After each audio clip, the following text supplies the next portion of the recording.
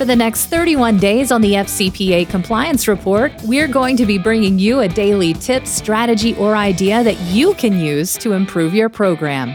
Here's your host, Tom Fox, the Compliance Evangelist. This month's sponsor of 31 Days to a More Effective Compliance program is Affiliated Monitors.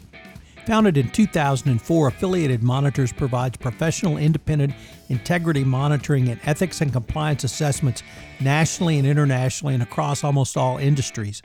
With its knowledge of effective ethics and compliance programs and cultures, Affiliated Monitors is respected for its work as the corporate monitor on matters ranging from multinational corporations to small and mid-sized companies and even individuals. Having served in over 750 monitorships, no one has more experience as an independent monitor than the team at Affiliated Monitors. For more information on how an independent monitor can help improve your company's ethics and compliance programs, visit this month's sponsor, Affiliated Monitors, at www.affiliatedmonitors.com. Hello, everyone. This is Tom Fox, back for another episode. And today you're in for a treat because I have a special guest, Eric Feldman, Senior Vice President at Affiliated Monitors, and we're going to take up the topic of post-acquisition integration. Eric, first of all, welcome, and thanks so much for taking the time to visit with me today. Thanks so much for having me, Tom.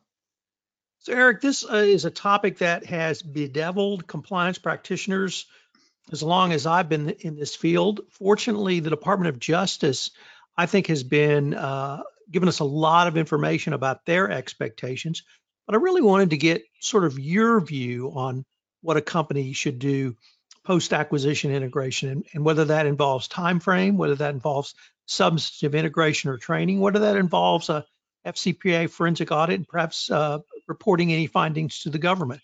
How do you help a client think through the post-acquisition integration after the deal has closed? Okay, this is a terrific topic, and it's one that I didn't completely understand until we began to monitor and assess companies that had just been through a merger and looked at some of the risks and deficiencies that occurred after the fact. First of all, you have to take a look at the pre-acquisition due diligence. Post-acquisition integration depends on and is the logical conclusion of your pre-acquisition due diligence, where you identify the risk profile and the current state of compliance of the target company.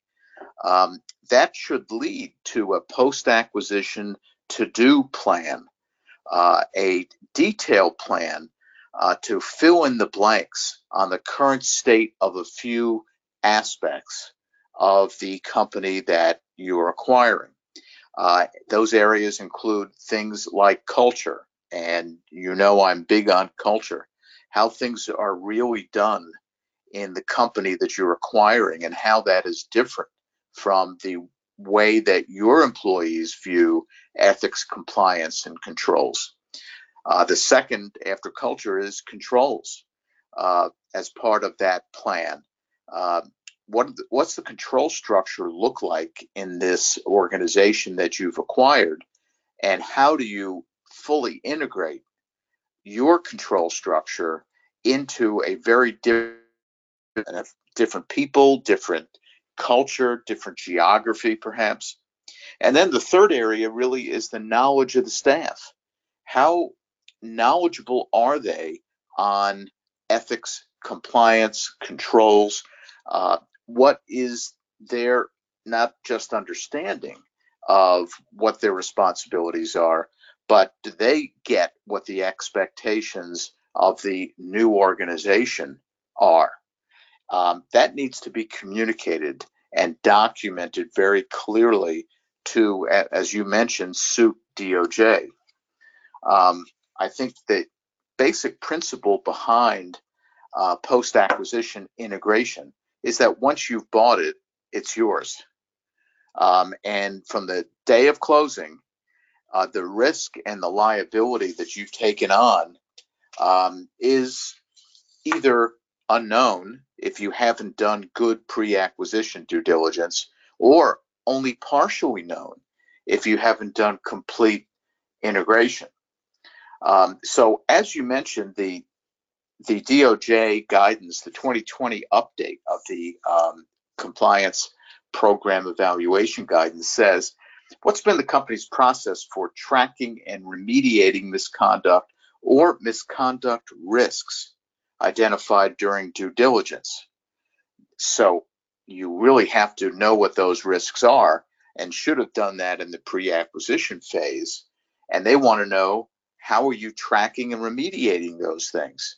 So there needs to be a written documented plan. The second piece is, what has been the process for implementing compliance policies and procedures and conducting post-acquisition audits at the newly acquired entities? They want to see you going into the new entities and assessing the state of compliance, culture, and controls. Now, when I say culture, I think that it's even more important now during this time of pandemic, but really any time a company goes through a transition, there's going to be a fear of losing jobs, a fear of the new company and the new environment, and any kind of employee feeling of being unsettled is going to naturally increase the risk of misconduct. That needs to be managed.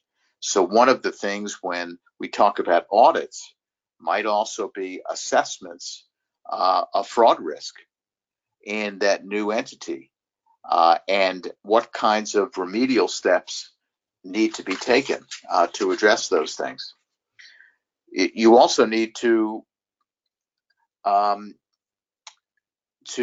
create and expand a scaled up compliance program that features having people on site at the new locations, if there are different locations, including perhaps some people on site that represent ethics and compliance, that understand the old company and its structure and process, and they can help identify risks.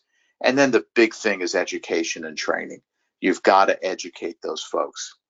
If we have time for a quick story, I'll tell you, we did some work in a company that acquired a group of companies that were located in Latin America. And this was a architectural engineering firm. We went down to one of the locations in Latin America and started asking about corruption and corruption risk. And their concept of corruption in this newly acquired company was very different. It was, well, as long as we don't have a bag of money being given to a government entity in order to win the contract, that's our only understanding of corruption. But we do have some issues and some challenges because the people who do of our projects, who are inspecting our facilities, they're requiring me to hire their friends and family members for me to get those licenses and to pass inspections. And so I've had to fire several people. But that's not corruption.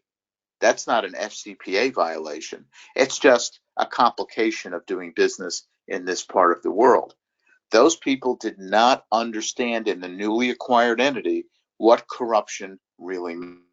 It underscores the need for full integration post-acquisition and education of those folks so they understand what their responsibilities are.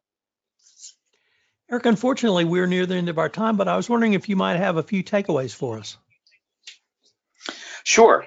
First of all, you need to create a comprehensive post-acquisition integration plan with tasks and timeframes based on your pre-acquisition due diligence information. Secondly, you need to conduct audits or assessments in the areas of fraud risks, controls, and staff understanding of their compliance responsibilities. And third, that new compliance program needs to be scaled up in the new entity with a focus on corporate culture. Eric, I really appreciate you taking the time to visit with me, and I look forward to continuing the conversation. Thanks so much, Tom. Take care. Hello, everyone. This is Tom Fox. I'd like to thank you again for joining me for this episode of 31 Days to a More Effective Compliance Program around business ventures. And I hope you will join me for our next episode tomorrow. Also, I'd like to shout out to our sponsor, Affiliated Monitors, for sponsoring this month's podcast series. This podcast series on 31 Days to a More Effective Compliance Program is a production of the Compliance Podcast Network.